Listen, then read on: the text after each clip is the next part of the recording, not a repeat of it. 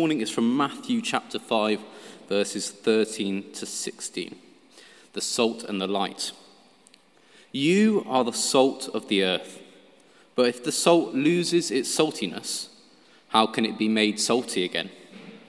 It is no longer good for anything, except to be thrown out and trampled underfoot. You are the light of the world. A town built on a hill cannot be hidden. Neither do people light a lamp and put it under a bowl.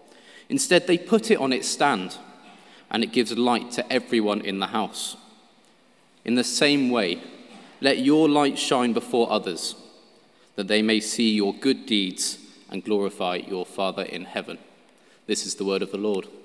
Thanks be to God.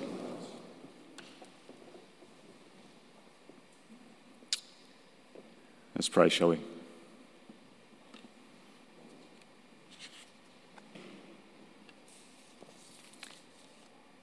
Father God, thank you for your word to us this morning.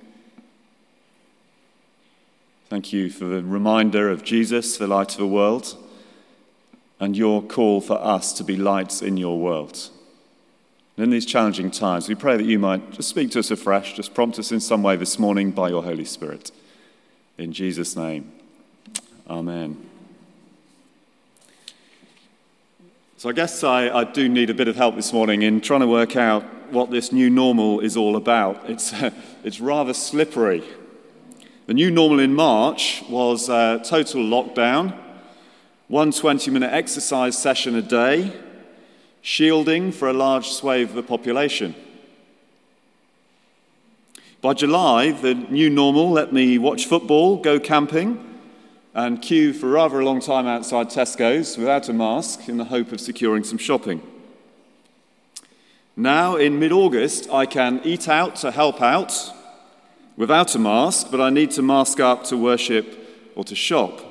At the same time, I've got to be very wary as to where I book my holidays, because I may find I'm stuck with an extra couple of weeks of quarantine. And there's always the possibility of a local lockdown. I wonder what September's new normal will look like when schools reopen, or how it might change if the second spike hits us fully later in the year. If there is such a thing as the new normal, it's pretty elusive, isn't it? And all that is rather disconcerting. And then my petty concerns about what tomorrow might look like pale into insignificance as I reflect on the impact on the wider community and the lockdown legacy of the pandemic in terms of death, of economics, of mental well-being. It can feel as though our whole futures are being mapped out by the government and by the virus itself. Everything is out of our control, and maybe God's lost control as well. Well, that's one way of looking at it, but you won't be surprised that I want to be somewhat more hopeful this morning. Whilst we live with the effects of the pandemic, and for some those effects have hit really hard, very close to home, we are faced with an opportunity as a church, as a society, and as individuals. I don't know if you've seen this Charlie Brown cartoon. Hopefully it'll appear on your screens at home and here in church. When you can't control what is happening around you, challenge yourself to control the way in which you respond. Despite the undoubted devastation and havoc created by coronavirus, there have been many inspiring examples that induce hope. In the early days of lockdown, who can forget the images of Captain Tom Moore walking laps of his garden to raise money for the NHS?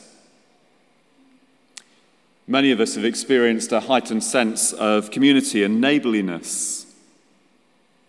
For some, a slowing down which has enabled us to appreciate the things that really matter in life.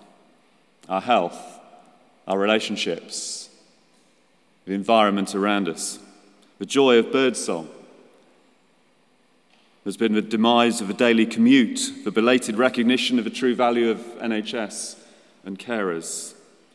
Creative partnerships between the voluntary and the statutory sector, All of these things have illustrated that even in times of tragedy, there is good in humanity.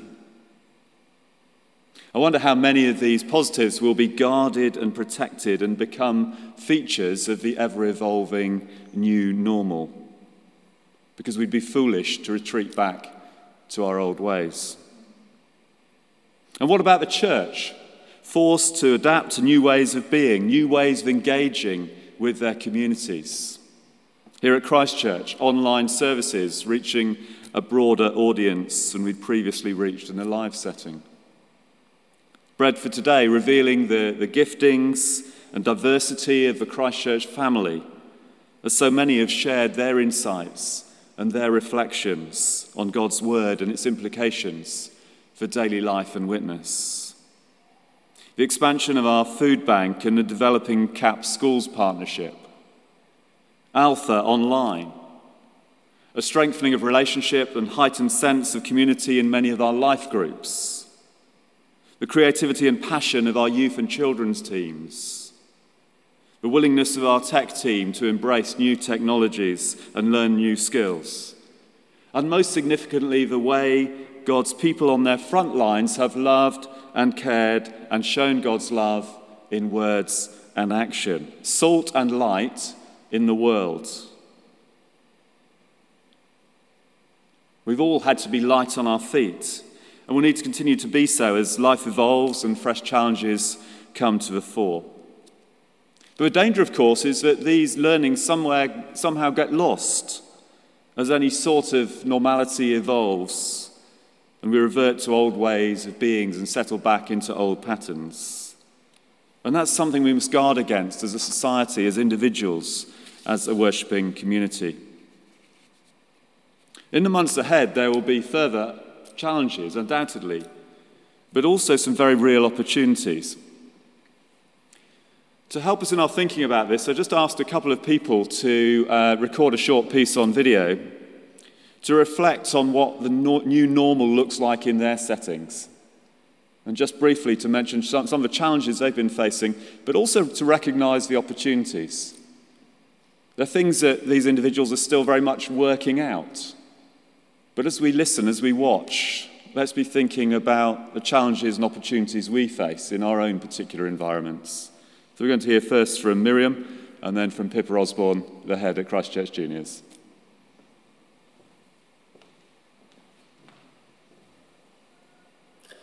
Hello, Christ Church family. I have been asked by Paul to just talk about what the new normal looks like in my setting, however that might be described. So I'm a counsellor, and I volunteer for a great organisation called Network, and I also work in the UE Wellbeing Department. And it is a bit of a difficult question to answer what the new normal is, because at the moment I haven't been able to see any clients in person since March, and that has presented both challenges and opportunities. Some of the challenges have been that it's a bit more difficult to build a relationship with somebody over a video call. But some of the opportunities have also been that people who might really struggle to access counselling coming into somewhere have been able to reach out and get counselling either by phone or online in ways that they may not have been able to do so before. So it's a bit difficult to say still. I think it's a watch the space of what the new normal will look like. UE campus appears to be starting to reopen, but we can see from the way things are opening and then closing back down that could change. So I think some of the new normal is just learning to be flexible and sort of live almost in the present and with faith that God is somewhere in this. Thank you. Bye-bye. Hi, I'm Pippa and I'm the head of a junior school, and Paul's just asked me to talk for a minute or two about what the new normal is going to look like for me and in my setting. Now, obviously, since March the 20th, when we were told to close our school to all but key worker children and then to reception year 1 and year 6, it has looked different to our real normal every few weeks as the guidance keeps changing. So as we go into September, we're going to be looking differently again, because our bubbles are going to become bubbles of 30, which is going to be the class sizes, and they're going to go back to being taught by their class teachers. And yet, looking around the school, we're going to be doing all sorts of changes, such as unisex toilets so the children aren't mixing, and staggered lunch times so that they're all able to have their own parts of the playground and not cross over. The children will be dropped off and picked up at different times of the day, depending on what class they're in, and they're all going to register at their classroom doors. And that's not to mention the signage and the one-way systems that are all around the school. So the new normal is going to look radically different again to what children are used to. However, challenges-wise, I think the fact that we've had to redo it so many times and that we're trying so hard to keep everyone safe and yet give children a sense of security and safety, that's the greatest challenge, is trying to walk that tightrope between safety and security. But in terms of the greatest opportunities, the way that we've been able to work with our community, partner even more closely with the church, and support the families within our care has been amazing. And the staff have been incredible, stepping up to that challenge. And I feel so proud of them. So certainly the new normal gives us opportunities in the future.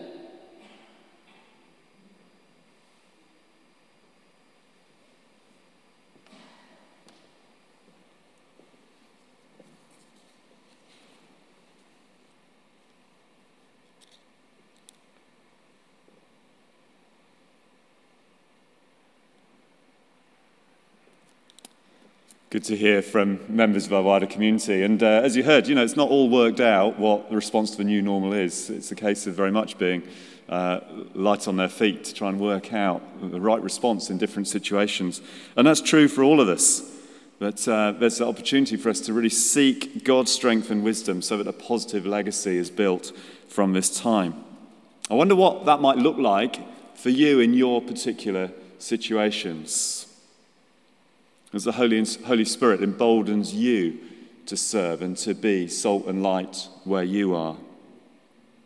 As Charlie Brown said, you cannot control what's happening around you, but you can control your response. How might that look like in terms of a generous spirit towards others? What that might look like in terms of looking out for one another and putting others first. A greater appreciation of nature, perhaps. Prioritizing time with God and acknowledging Him in all things. As we go into the autumn, we're going to be having a teaching series in the morning which really follows on from the Fruitfulness on the Frontline course we did a couple of years ago, which is very much telling stories of how individuals are living out faith day by day. There'll be opportunities for others in the congregation to contribute to that and share something of their stories. Who we are as individuals and as a worshipping community speaks volumes to a hurting world. And we have that message, don't we, of hope, of healing, of forgiveness, which is so needed at this time. This week I've been running another of the Hazelmere online youth ventures for teenagers. We had about 70 of us all together, and in the midst of murder mysteries and octathlons and taskmaster challenges and chocolate brownie cook-alongs, we were exploring the theme of Jesus, the light of the world. And it was so inspiring to engage with some of these 14 and 15-year-olds about how they were seeking to be salt and light in their environments, on their front lines, at school, in their families, in their social groups. Yes, they had questions, at times they have doubts, but they've come to know, many of them have come to know Jesus, the light of the world, and are now seeking to be his light where God has placed them. And that's true for us as well, isn't it? Whether it be in the counselling room, in our schools, in our offices, virtual or otherwise, our hospitals, our homes and our high streets. We have the opportunity to shape a new normal where the voice of Jesus is heard. Now, perhaps your new normal is clouded by loss, bereavement perhaps, job loss or economic challenges, personal hardship. But even there, our light can shine as we acknowledge our losses, but walk forward in faith.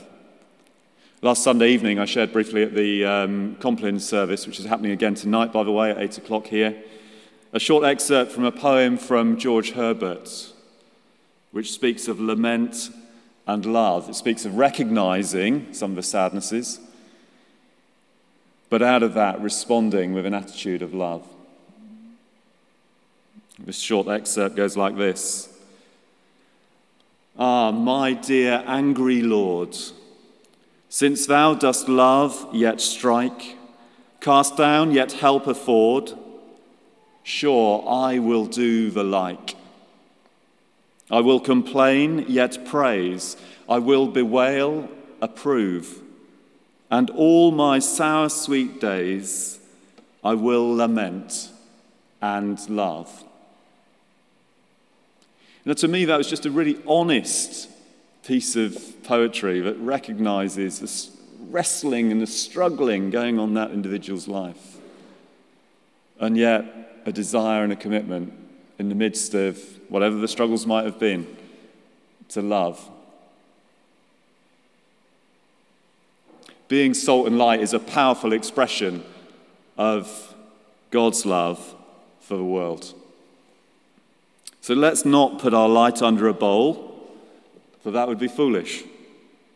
But let's put it on a stand and let our light shine before others that they may see our good deeds and glorify our Father in heaven. Amen.